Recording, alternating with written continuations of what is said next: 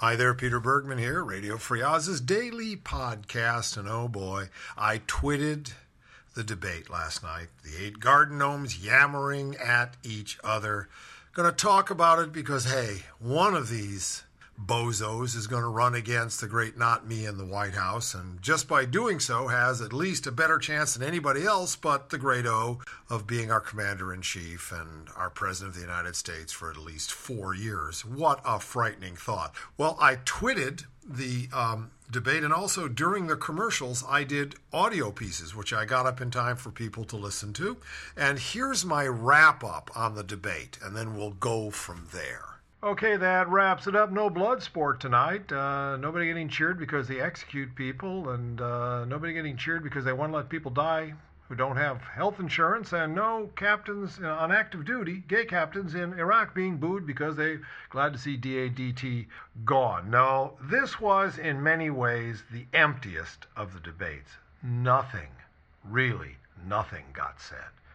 Cut taxes, cut regulations, defeat Obama, get rid of Obamacare, get people believing in themselves again, or something like it. Rick Santorum thinks we've all ought to be Catholics, is basically what he's saying. Newt Gingrich, my God, what a loose cannon, what a self-absorbed pseudo-intellectual. He's willing to run with any idea if he can have fun with it. The man is completely unpredictable.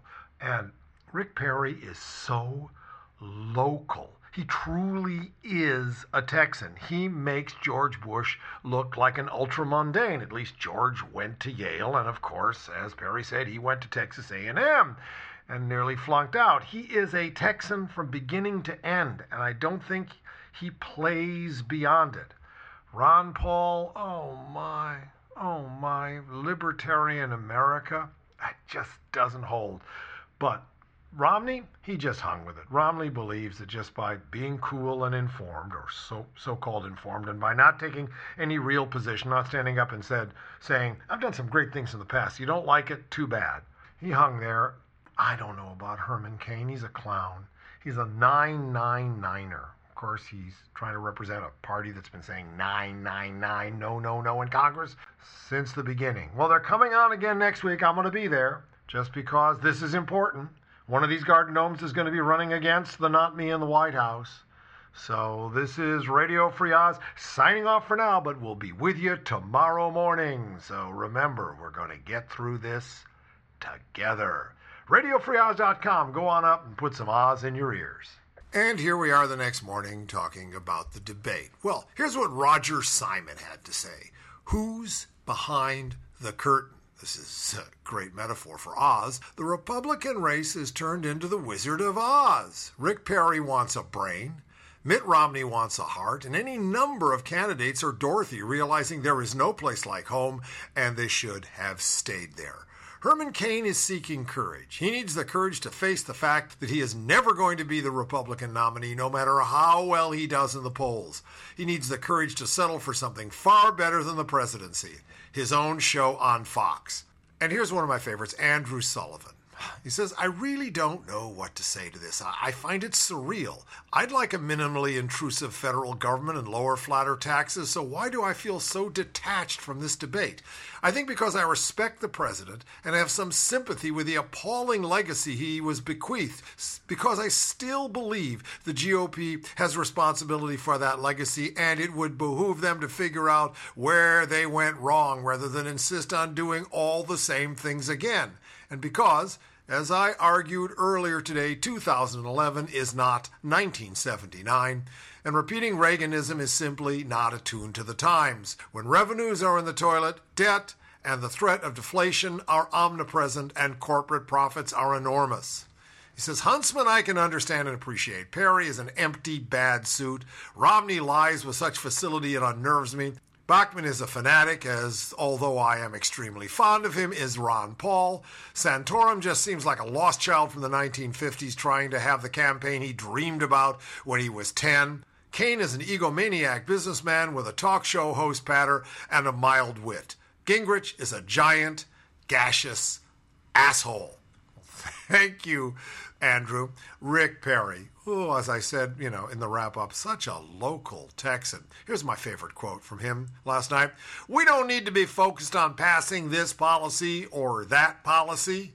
Well, there you go. Hey. Well, here's more on Herman Cain, because remember, Herman is one of the people leading this charge. Imagine if he was running against Obama. So on Political, Ben White says Herman Cain was okay, but his belief that he could scrap the current tax code and impose flat 9% income, corporate, and national sales tax as soon as he takes office is flat out crazy. We got gas bags, we got crazy people. As in the notion that all Americans want this kind of non-progressive tax code that would almost certainly increase the deficit and unleash little economic growth.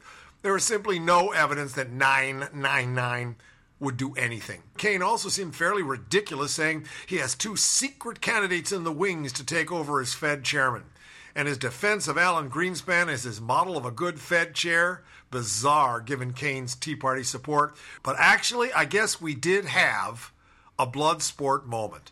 Minor, but still blood sport, and that goes to Newt Gingrich, the great, doddering pseudo-intellectual. And we wonder, is it a violation of congressional decorum to call for your fellow colleagues to be thrown in jail? Newt Gingrich lobbed a bomb in yesterday's debate, telling audiences that he would like to imprison Barney Frank and Chris Dodd, co-authors of last year's financial reform package. The attack drew a fierce and immediate rebuttal from Frank, who slammed the self-styled intellectual leader of the free world for his very odd comments. Odd indeed. Hey, did you watch last night? I think the numbers are going down. Hey, did you have to constantly, because of your own issues, have to go to the potty now and again and miss some of the great pearls of wisdom? Well, here's the solution. Hi, this is Brandy Randy Legs. If this were a TV ad, you'd recognize me as the star of Little Miss Slutshine, Lord of the Cock Rings, and my hot new animation feature, Finding Nympho. 30 years in the adult film business has left me with 4 ex-husbands, a house in the Hollywood Hills, and a urinary tract that's had more work done on it than I-80. I can't do my business on set if every time I lie down on my back, I have to get up to do my business. I need help. Yes, you do, Brandy. That's why you bought the pharmaceuticals, developed Pinomore. Are you a doctor? No, but I do sound like one, and sound doctors agree that nothing puts an end to depends like Pinomore. Oh, no more diaper rash on my popo? That's right, Brandy. Pinomore is a revolutionary combination of uroblockers and sphincter pinchers that keep you on the job and off the potty. Don't wonder drugs have side effects? No worries, Brandy. Except for the occasional field hallucination, catatonic episode, and spontaneous combustion, Pinomore is side effect free. Hooray! Pinomore is another perilous pill from You Bought the Pharmaceuticals, a plausibly deniable division of US Plus. US Plus. We own the idea of America. Looks like we're going to have another clown in the race. Joe the Plumber is going to run for the House of Representatives in his district in Ohio. But if he's looking for support from his fellow plumbers, he's in for some bad news. Some of the nation's most notable plumbing trade associations are reacting to news of Joe's run with disinterest, or in one case, disgust. Rick Tevern Sr. is with the United Association of Journeymen and Apprentices of the Plumbing and Pipe Fitting Industry of the United States and Canada, known simply as UA to the 340,000 members it claims, and writes, as you know, both Dennis Kucinich and Marcy Kaptur are also considering this race and have stood by working families time and time again. In doing so, they have both earned the strong support of our members in Ohio.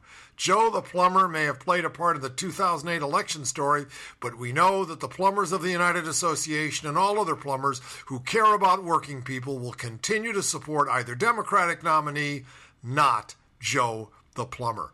You know, Joe the Plumber and Sarah Palin are 2 gifts we got from John McCain in 2008. Let's wrap it up with a comment on Occupy Wall Street, which is beginning to really freak out the right wing, as represented by sniveling Eric Cantor. Now, I don't agree with a lot of people in Congress. Some I like, some I don't like.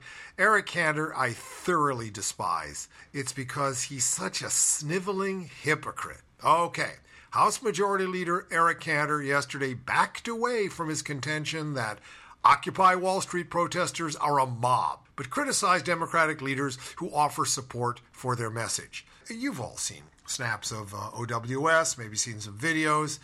Mob, I don't think really catches it. Interesting protesters, gatherings of kind of a diverse gathering of people of various ages, mainly young. Yeah, mob, Okay, so here's what Cantor says. Here's how he backpedals. What I was attempting to say is that the action and statements of leaders, elected leaders in this town, condoning the pitting of Americans against Americans is not very helpful right now. Hey, what has Cantor done for the last 2 years but pit Americans against Americans? Cantor said when asked if he regretted calling protesters mobs in remarks made last week, he said, to sit here and vilify one sector of the economy, industries, etc. is not helpful. People are lacking confidence right now. We have elected leaders stirring the pot right now. That is not good. So he says it's not fair to just take on Wall Street and leave the other bozos untouched. Well, I agree, Eric. It wasn't just Wall Street. Realty industry, all sorts of other banking, various retail, the American government, and on and on and on. But a mob, it isn't. Okay, that was the day after the debates. They're going to do it again next week, and I'm going to twit it again and do some audio and have some more fun. And I just really want you all to join in so that we can take a look at all those people on the screen and yell at them in unison. Everything you know is wrong.